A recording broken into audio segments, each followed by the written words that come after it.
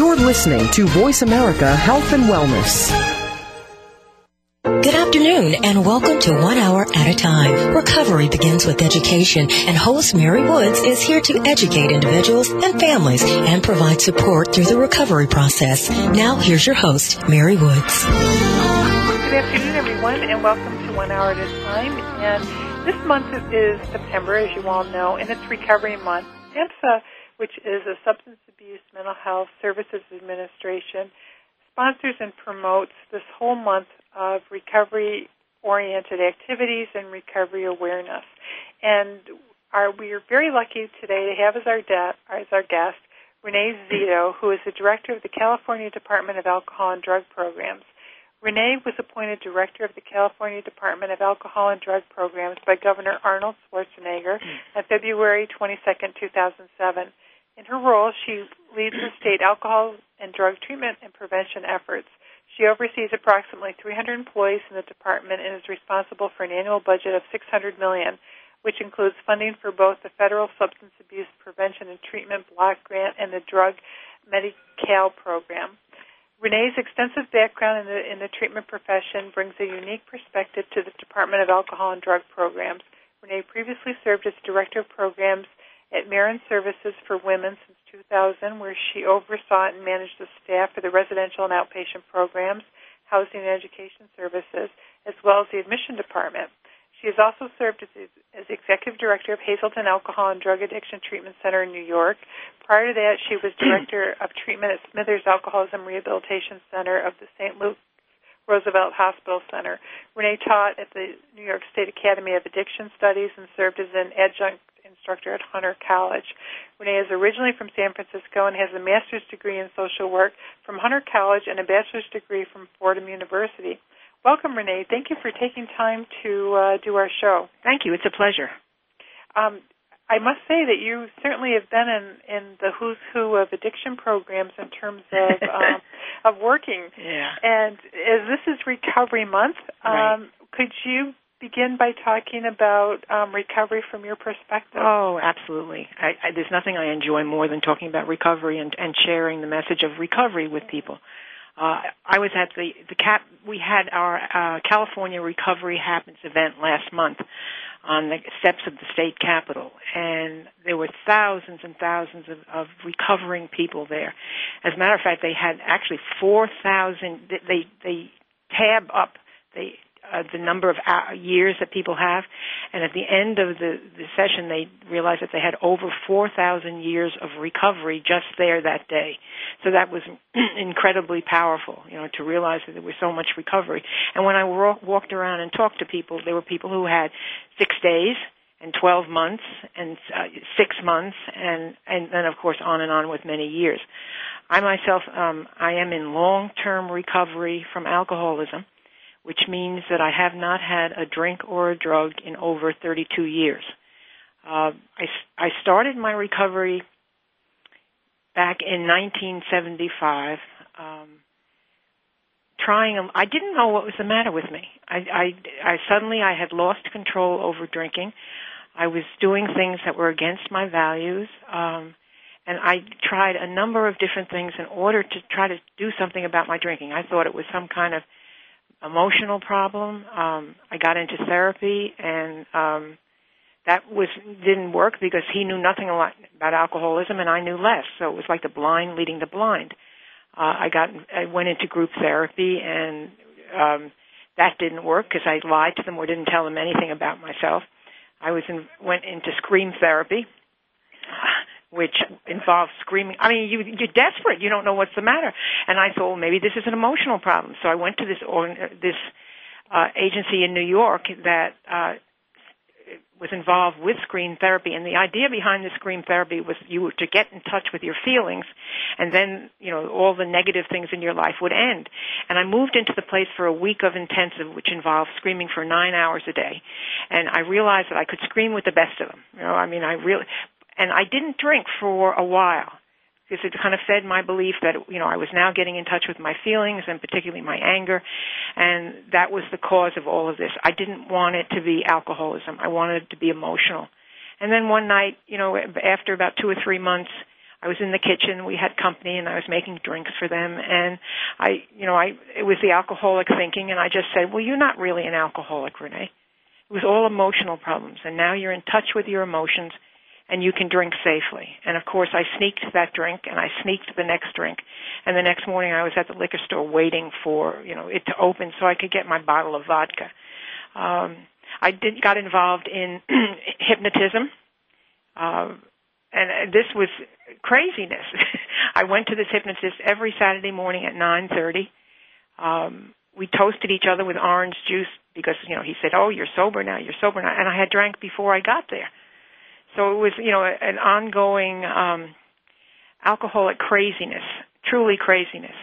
I never, ever want to forget how awful it was at the end. A lot of times you can tell funny stories about your recovery and what happened when you were using. But when I reached the end of my active alcoholism, I was in total despair. Excuse me. I was filled with self-loathing. I really had no idea what was going on in my life. I had no idea why did this happen. I remember one time going up. I thought this was a way to control my drinking, and I went up to visit my parents upstate New York for the weekend. And I thought, because I'll be with them, I won't drink. Well, of course, that didn't work. And I got out, went to the liquor store, came back, and wound up being really intoxicated. I don't remember any of this, but I almost fell into the fireplace. And they got me into bed, and I woke up at 3 o'clock in the morning out of this kind of alcohol-induced stupor. And I heard my parents talking in their bedroom. And it was so painful to listen to them because I remember listening to my father saying, what did we do wrong? How could this have happened? What went wrong? And I didn't know what had gone wrong. I mean, something had gone so badly wrong in my life.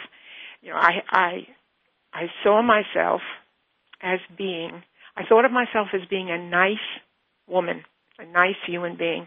And because of my alcoholism, I became unnice. I became ugly. I would be willing to do anything in order to get a drink.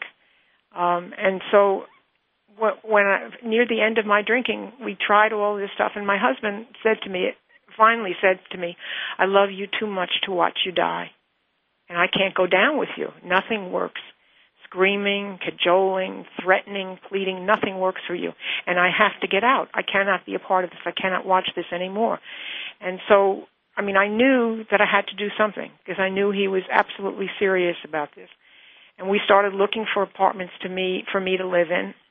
Actually, I was born and raised in New York, and I was living in New York at that time.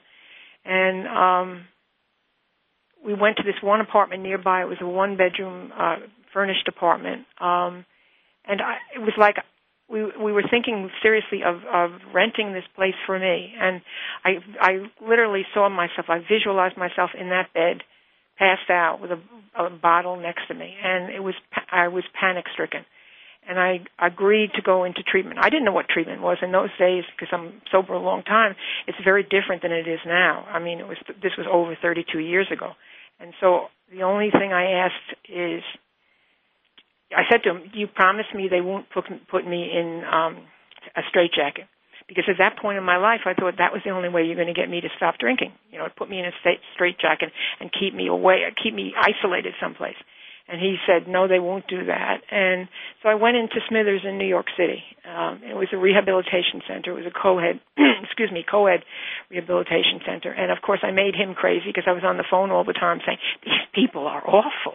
I'm not like them, Tom. I'm not like them. You get me out of here. Get me out of here. Of course, I could have walked out the door any time I wanted to. And he would just say to me, that's okay. Just stay there. Just stay where you are. And I went through 28 days of treatment in this facility, and at the end of the 28 days, they said, you are one sick cookie. You need far more than we can give you here in a month.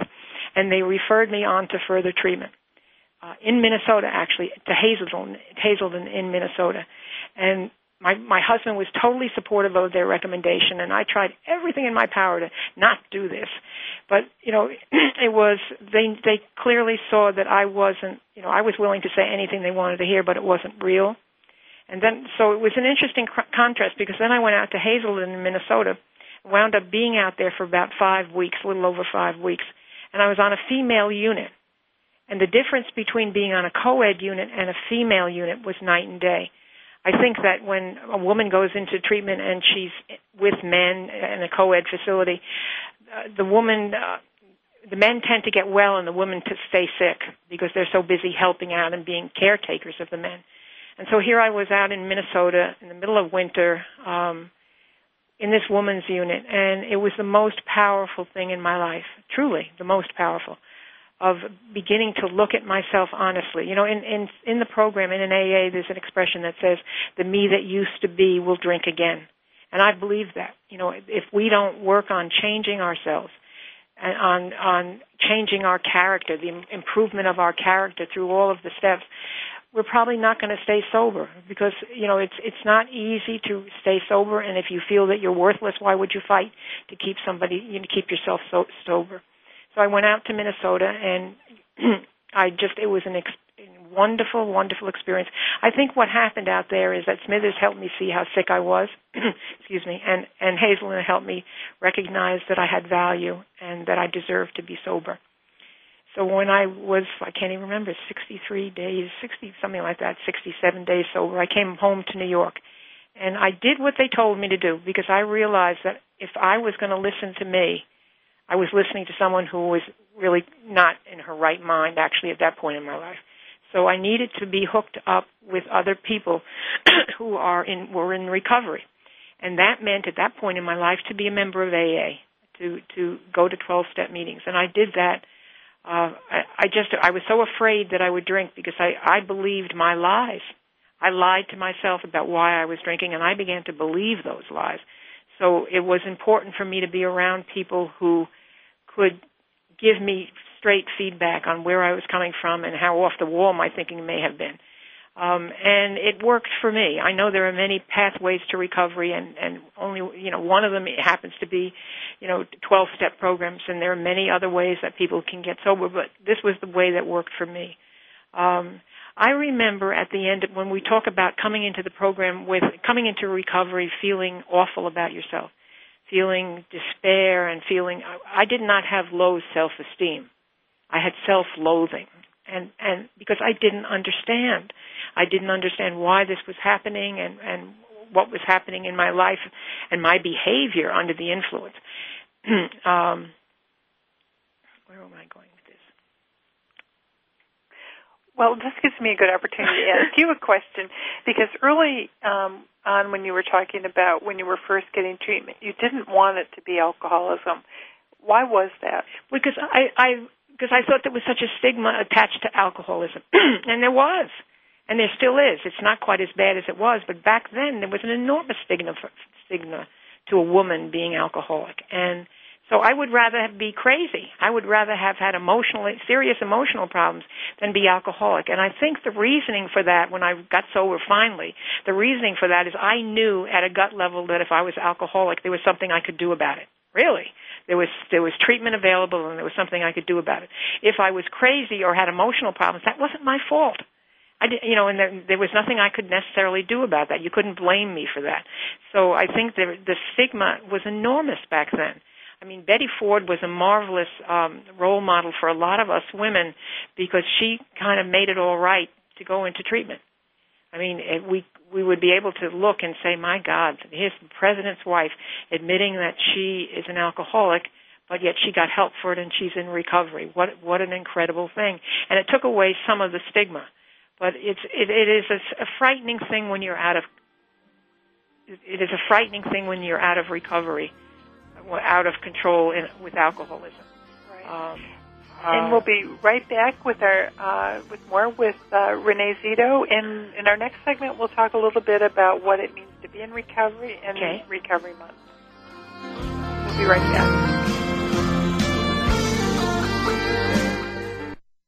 You're listening to Voice America Health and Wellness.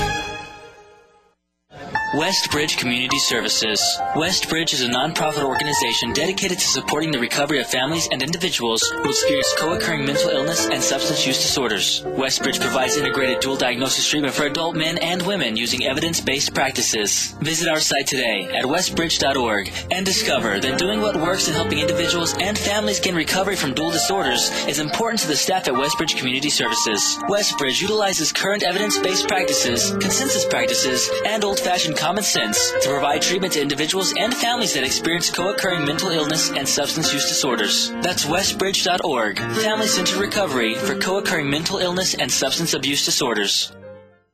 If you're looking for a better way to clean the air in your home or office, you need the all-new ozone light. It's as simple as changing your light bulbs. The ozone light looks like a normal spiral type of light bulb. It screws in most standard light sockets, but it's not a normal light bulb. It's coated with titanium dioxide. It's completely safe, but this unique coating kills most airborne bacteria, mold spores, and neutralizes odors. Just one light cleans the air in an entire room and lasts 8 times longer than the normal light bulb. If you have smokers, if you have allergies, if you have pet odors, mold, or mildew, you need the ozone light. It will wipe them out, and you have our word. If you're not satisfied with the way the ozone light cleans the air in your home, simply return it for a full refund. Here's the number to call to order. 800-380-4259, 800-380-4259. Save up to $100 now. 800-380-4259, 800-380-4259. A fresh look at today's health. Voice America Health and Wellness. You're listening to 1 Hour at a Time with host Mary Woods. If you have a question for Mary or her guest, call now. The listener lines are open. The toll-free number is 1-866-472-5792. That number again is 1-866-472-5792. Now, let's get back to Mary and 1 Hour at a Time. Welcome back, everyone. This is 1 Hour at a Time. I'm Mary Woods, and today our guest is Renee Zito, who is the director of the California Department of Alcohol and Drug Programs. And our focus today is on recovery and Recovery Month. And Renee, you did such a nice job of telling us about your own experience with alcoholism and treatment and recovery. And I was wondering if maybe we could talk a little bit more about stigma and shame that a lot of people experience, but I think especially women. I know when I've worked in treatment programs, and I do this when I teach as well, is I ask people to come up with all the adjectives that you've ever heard a man being called as a drunk or a drug addict, and then all the adjectives that you have ever heard a woman being called as an alcoholic or a drug addict.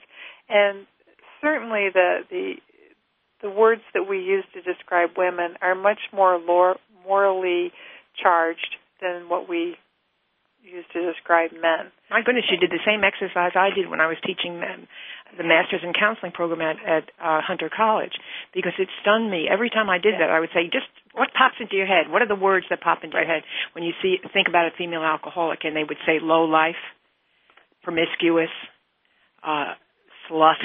Yeah. I mean, on. And those words were never applied to men, but only to women. And I think that even today, where there has been so much education, there still is an incredible stigma associated with alcoholism and drug abuse. I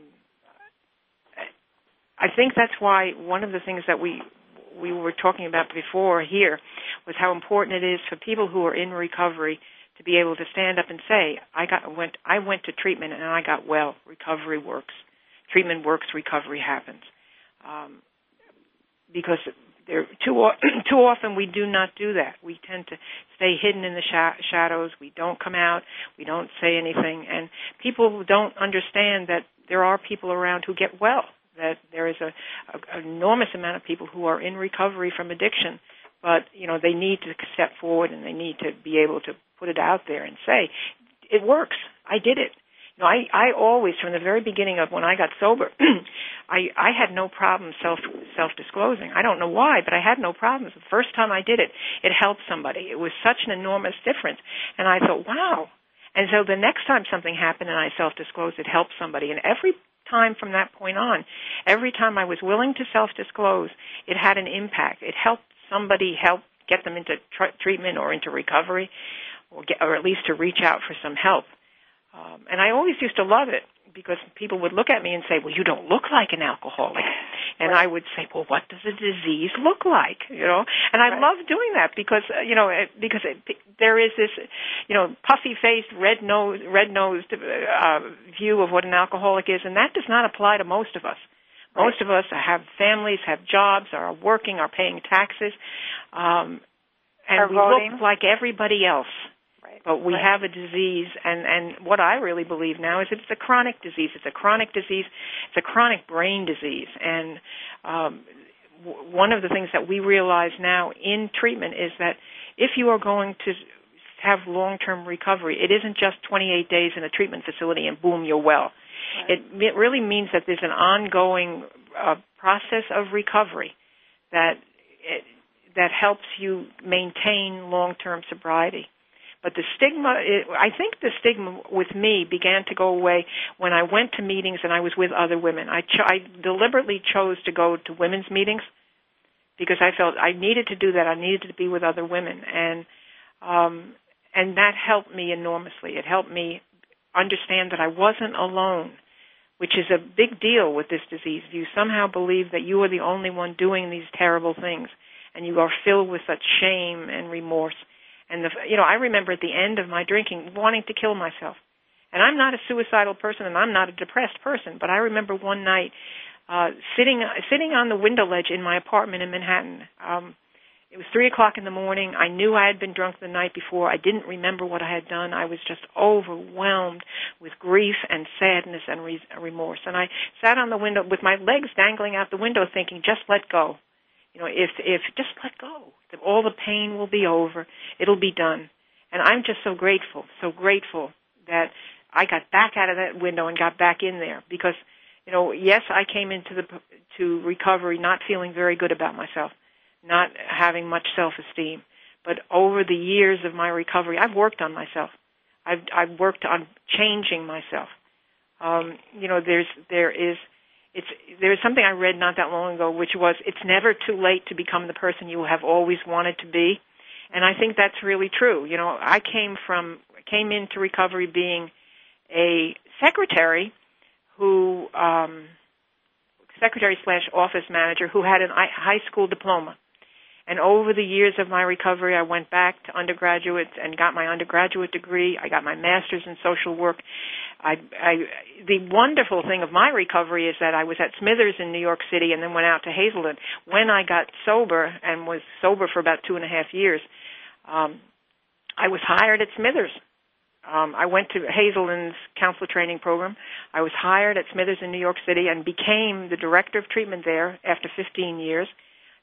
After that, I was lured away and became the executive director of Hazelden in New York and was there for 6 years. And to me, this was an incredible, it was sort of like my message to so many people is never, ever give up.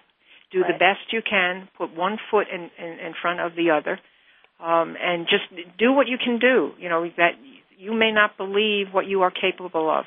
But, I believe there's truly a plan for every one of us, and I think if we just do the best we can, put one foot in front of the other, that plan will begin to unfold.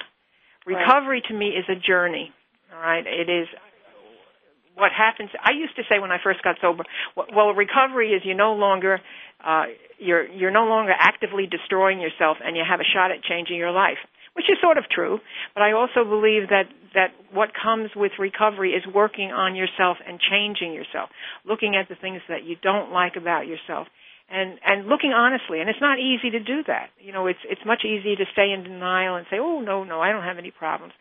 Well, I had a lot of problems, and I had a lot of character defects that I needed to work on.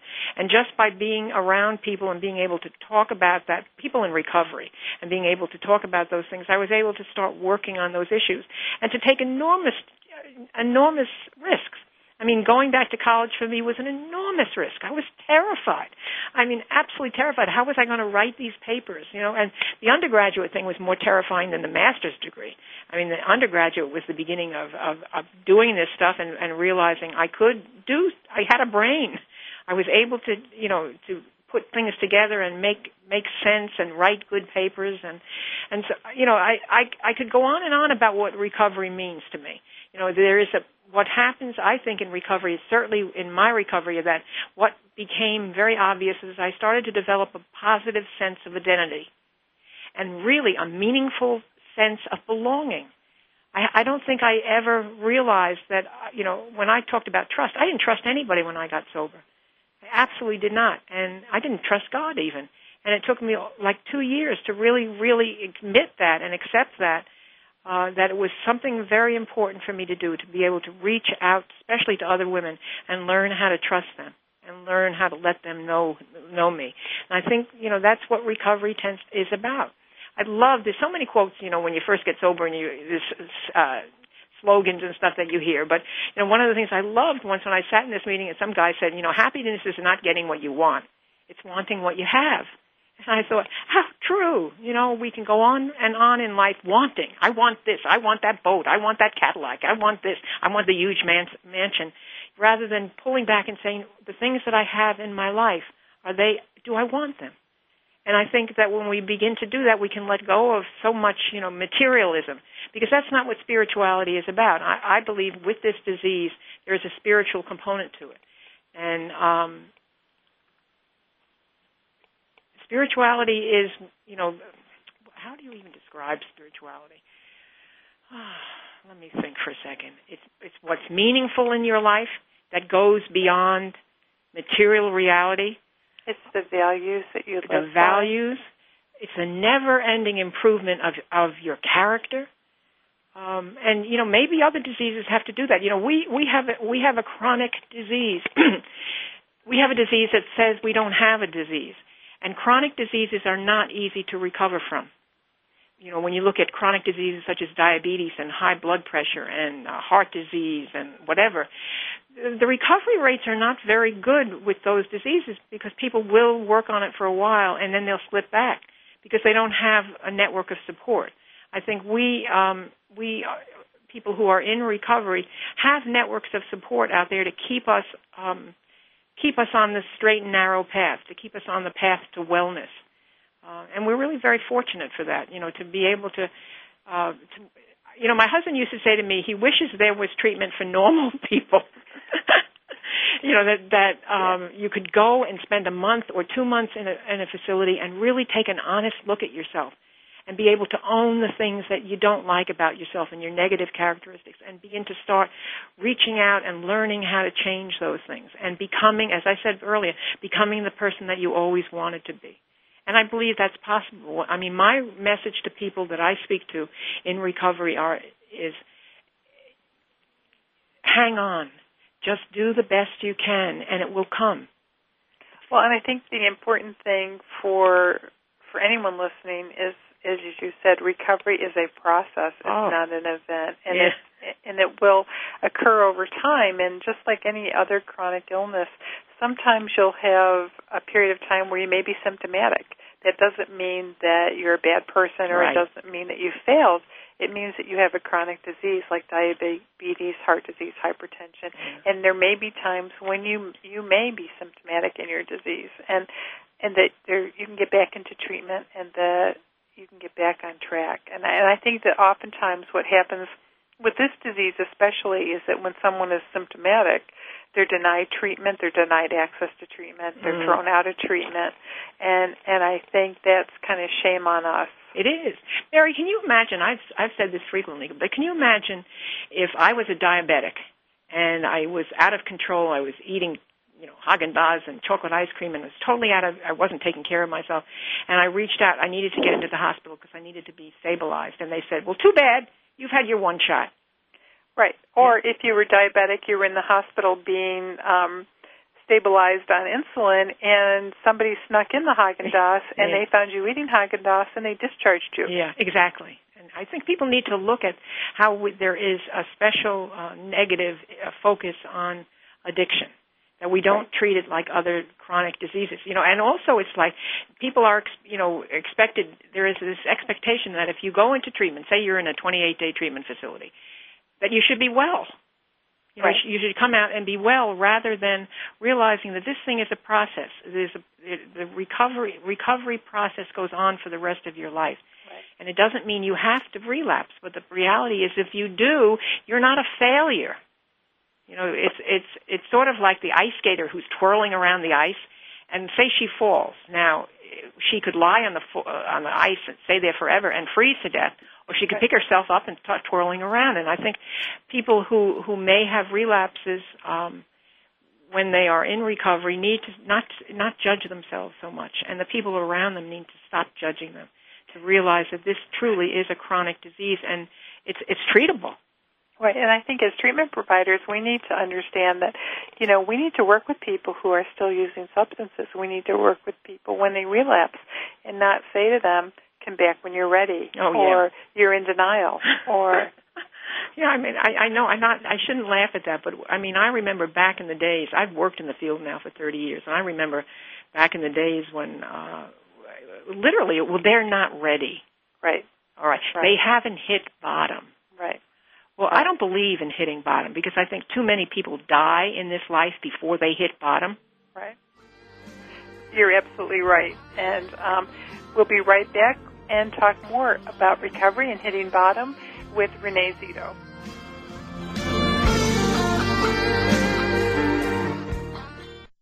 You're listening to Voice America Health and Wellness. Westbridge Community Services. Westbridge is a nonprofit organization dedicated to supporting the recovery of families and individuals who experience co-occurring mental illness and substance use disorders. Westbridge provides integrated dual diagnosis treatment for adult men and women using evidence-based practices. Visit our site today at westbridge.org and discover that doing what works in helping individuals and families gain recovery from dual disorders is important to the staff at Westbridge Community Services. Westbridge utilizes current evidence-based practices, consensus practices, and old-fashioned common sense to provide treatment to individuals and families that experience co-occurring mental illness and substance use disorders. That's westbridge.org, family-centered recovery for co-occurring mental illness and substance abuse disorders.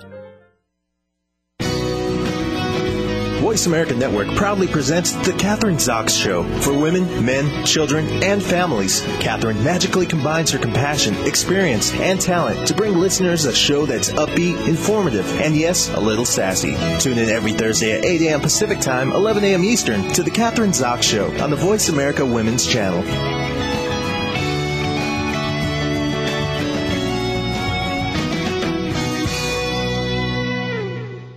Your life, your health, your network. This is Voice America Health and Wellness.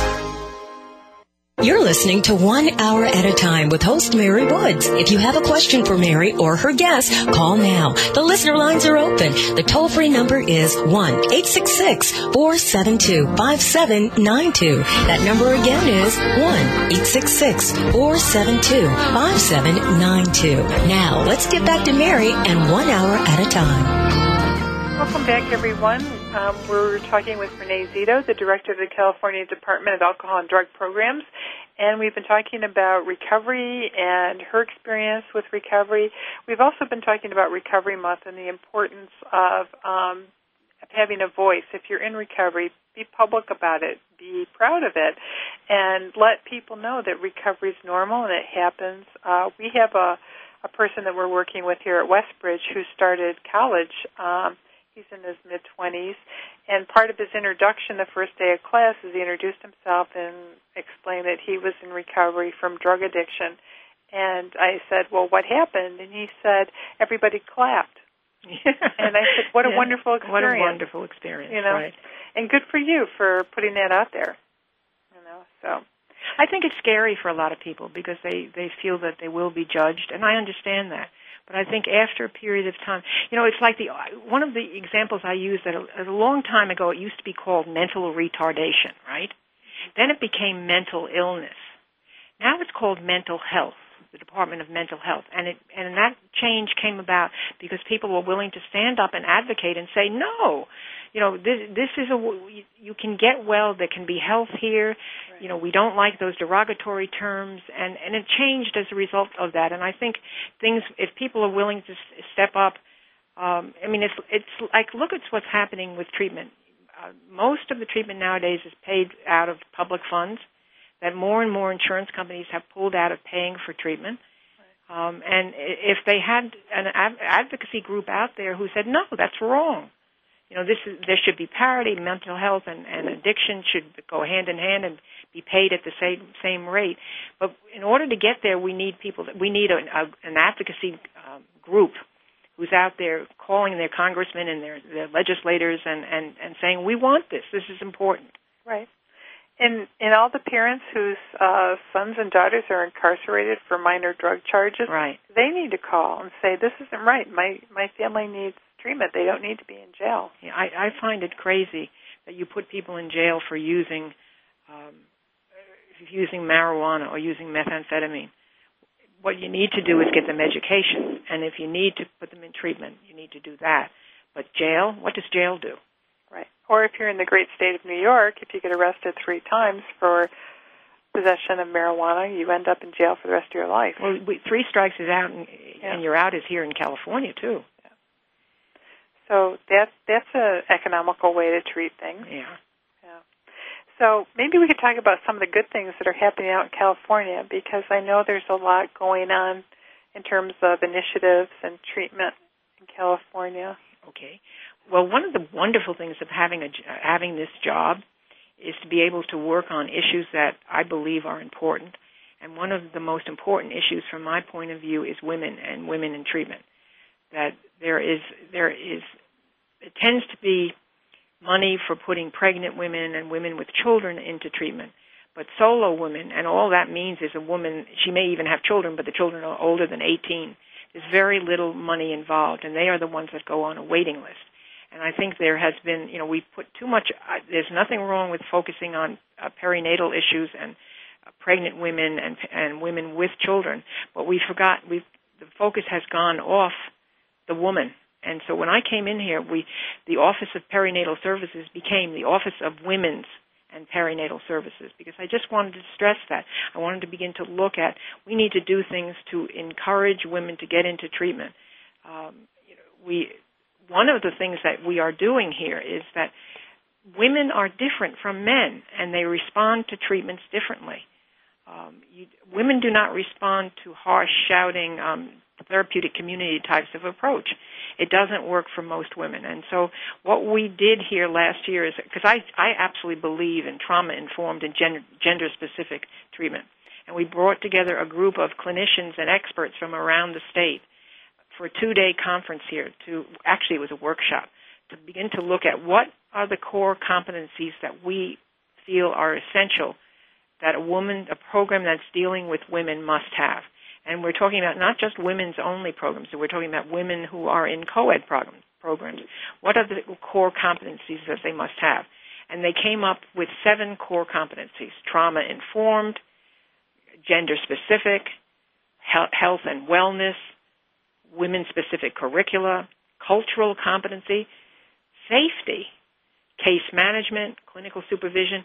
And those are the core competencies that we are looking at in helping treatment facilities in the state of California integrate into their programs. We are also talking about a gold standard here. We have some superb treatment facilities for women in the state of California, and the gold standard would be for those voluntarily wanting to step up and say, we want to be recognized for the level of treatment that we have, which includes mental health, which includes vocational issues, training, and they can get a Gold Star award from the state of California, and the good thing about that is they can use it for marketing, to say we've been recognized as one of the best.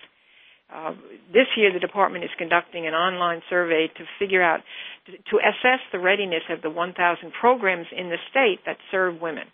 And the results of the survey will allow us to provide technical assistance to these providers in areas that the survey identified as needing improvement. We have a number of different initiatives as far as women are concerned. We're going to be putting together a women-specific alcoholism counselor certificate, so that this is a way for a provider to know that this person that you are thinking of hiring, if they have this women's certification, counselor certification, that they know how to deal with women, that they have the ability and the knowledge to deal with women in treatment. I feel so really strongly about this, that this is something that we need to do, because too often we've allowed women to be treated the way men are treated. And men are different, as I said earlier. They are different. They respond differently. I mean, one of the big things that happens with women, I'm sure I don't have to tell you this, Mary, but, is trauma. So many women who come into the doors of a treatment facility have suffered some kind of abuse in their lives, and as a result of that, they may be suffering from post-traumatic stress disorder. There are symptoms of that, and what happens is a woman comes in the door, her drugs are taken away from her. In order to deal with that trauma on the outside, she's self-medicated, and so now she's in treatment. The drugs are taken away, and she's now feeling crazy and out of control. And part of what's trauma-informed is to say, no, you are not crazy. Mm-hmm. This is the symptoms of PTSD. This is what you may be experiencing. You need to get help for this if you are going to maintain your recovery. We're not going to focus on unearthing memories in treatment, but we need you to know we're going to teach you how to stay safe when you leave here and encourage you to get help for the PTSD. I just feel marvelous to be in a position to do a lot of these things. We're looking at a fetal alcohol spectrum disorder campaign. We're looking at a campaign of a collaboration with the Department of Aging to work on older women's issues. I mean, they tend to be forgotten. They tend to be pushed aside, and they're an important part of our population, and we need to honor them and focus treatment issues on them. Well, I think you bring up so many good things. I think, first of all, I don't think fetal alcohol effects are really ever taken into consideration once a baby's gotten beyond maybe 6 or 7 months.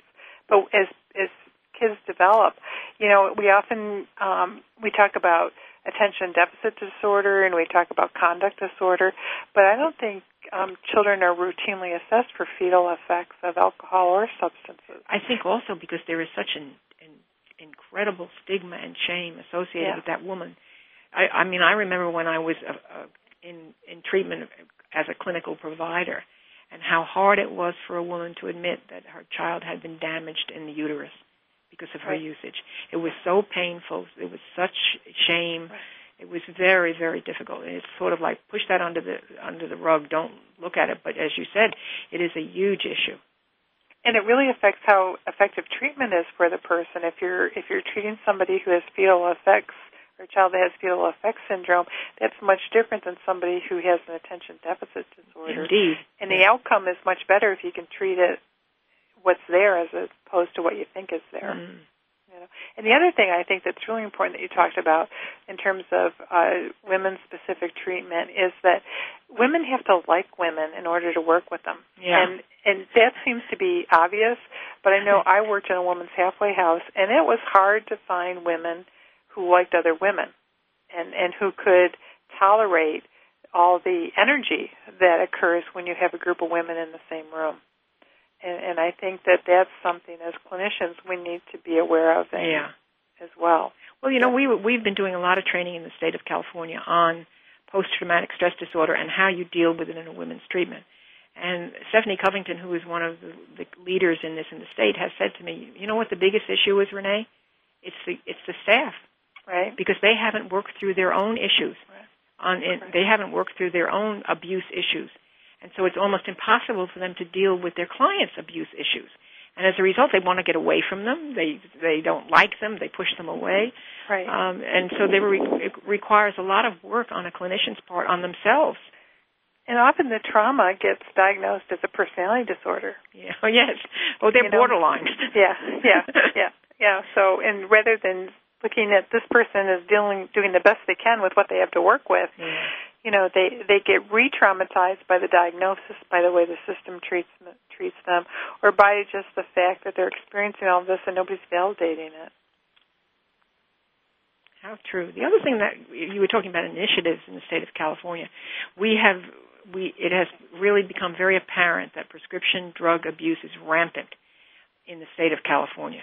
And so we put together a prescription drug task force made up of 34 top-level people from around the state, from around the country, actually, from Partnership for Drug-Free America, the White House Office of National Drug Control Policy, the Attorney General's Office, the Department of Justice, so many different people. We've come together and began to look at this issue in California, and it was a surprise because we were focusing initially on youth. we were told that this was a big issue. Painkillers like Vicodin and OxyContin were a big issue for kids who were like 12 years old or 13 years old, and how easy it was to get drugs off the internet. And once we started to pull the data in, we began to recognize that it was not only young adolescents, but it was seniors.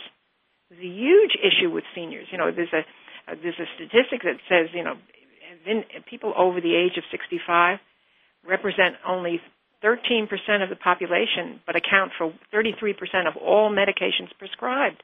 Wow! And the average senior has at least 8 prescriptions that they use.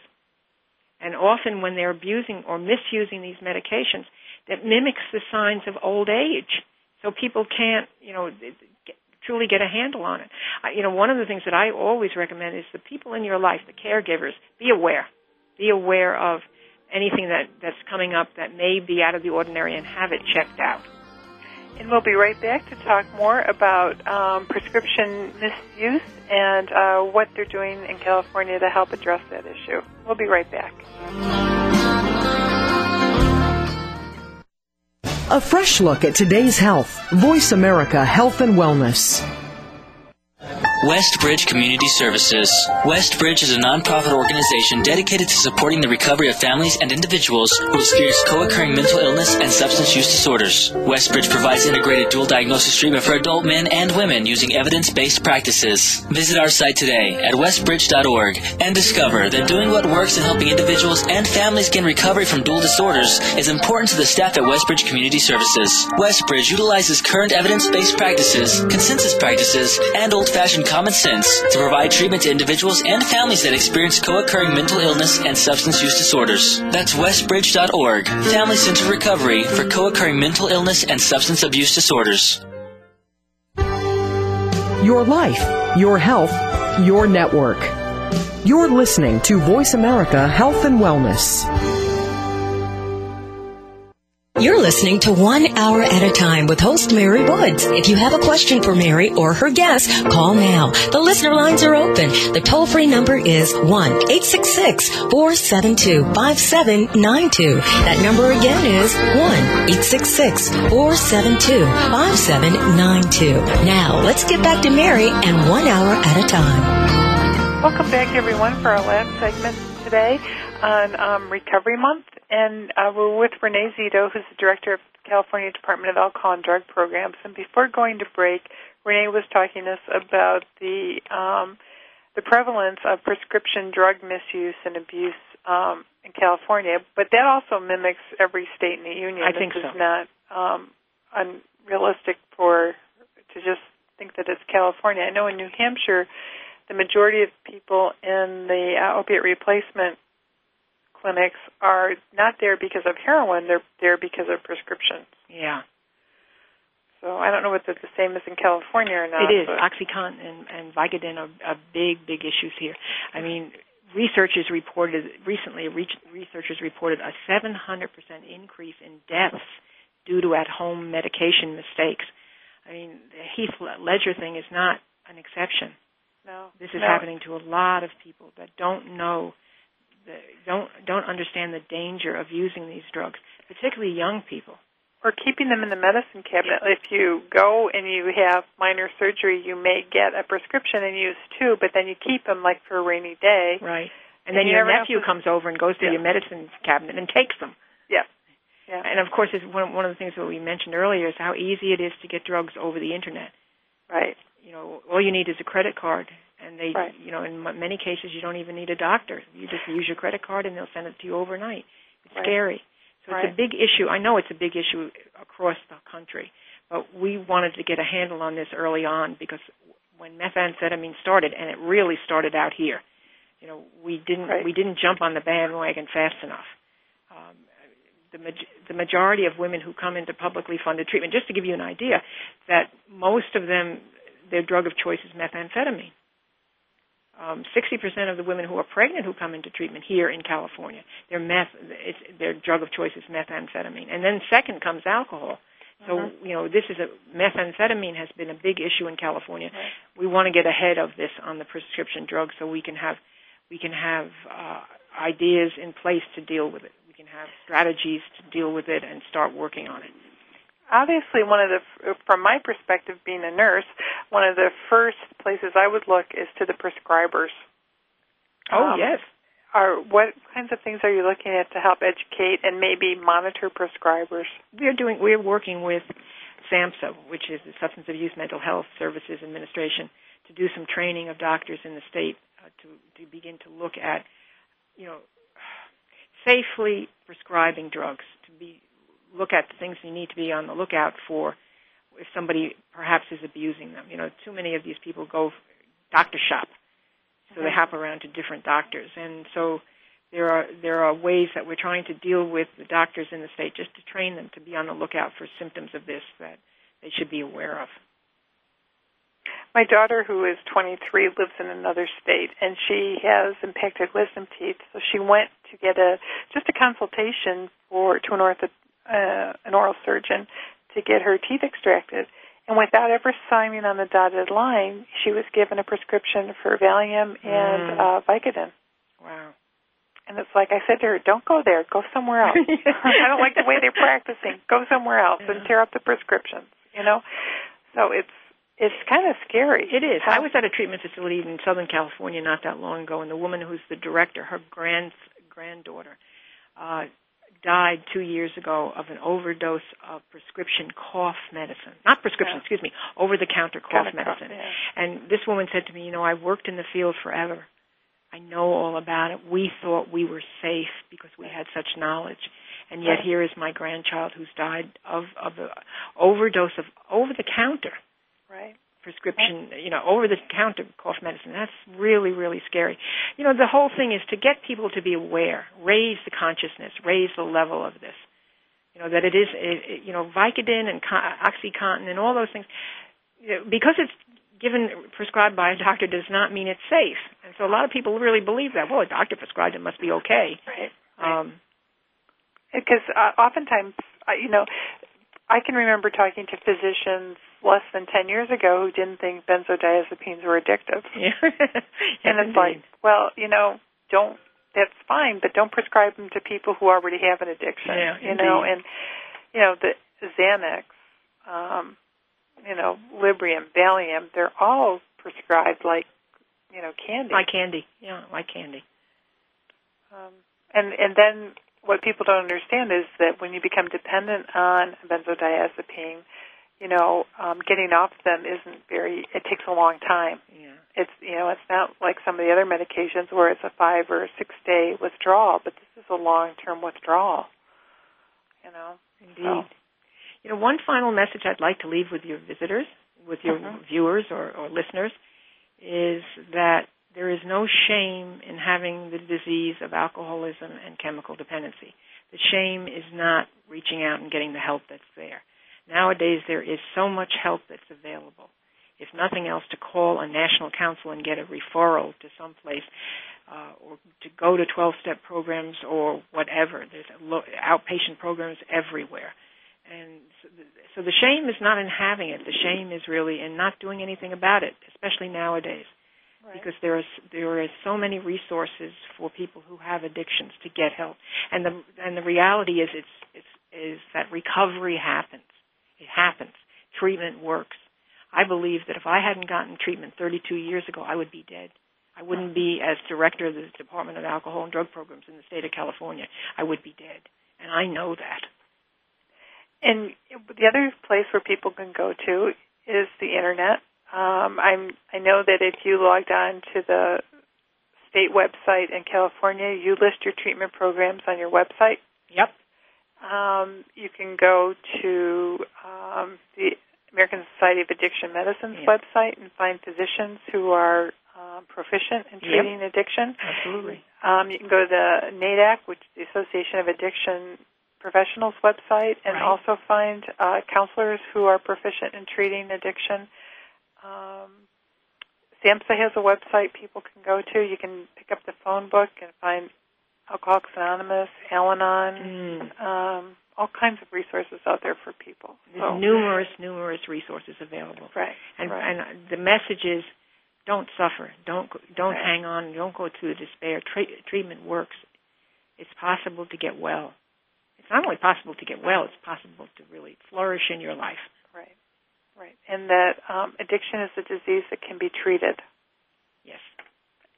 And in our last couple minutes, we have a couple minutes left before we sign off. I just wanted to thank you for being so open about your own recovery, and that's a wonderful, you're role modeling to a lot of people, and I really appreciate that. Well, I have to tell you something. When I was in treatment and there were women who were in recovery and they talked about it, they became my role models because I so admired them, and I thought, this is incredible that this person is talking like this and has gone through such awful stuff. It's a wonderful, yet is standing right there now in recovery. Yeah. Thank you once again for joining us, and have a great month. Thank you, Renee. Oh, you're welcome. And thank you, Mary.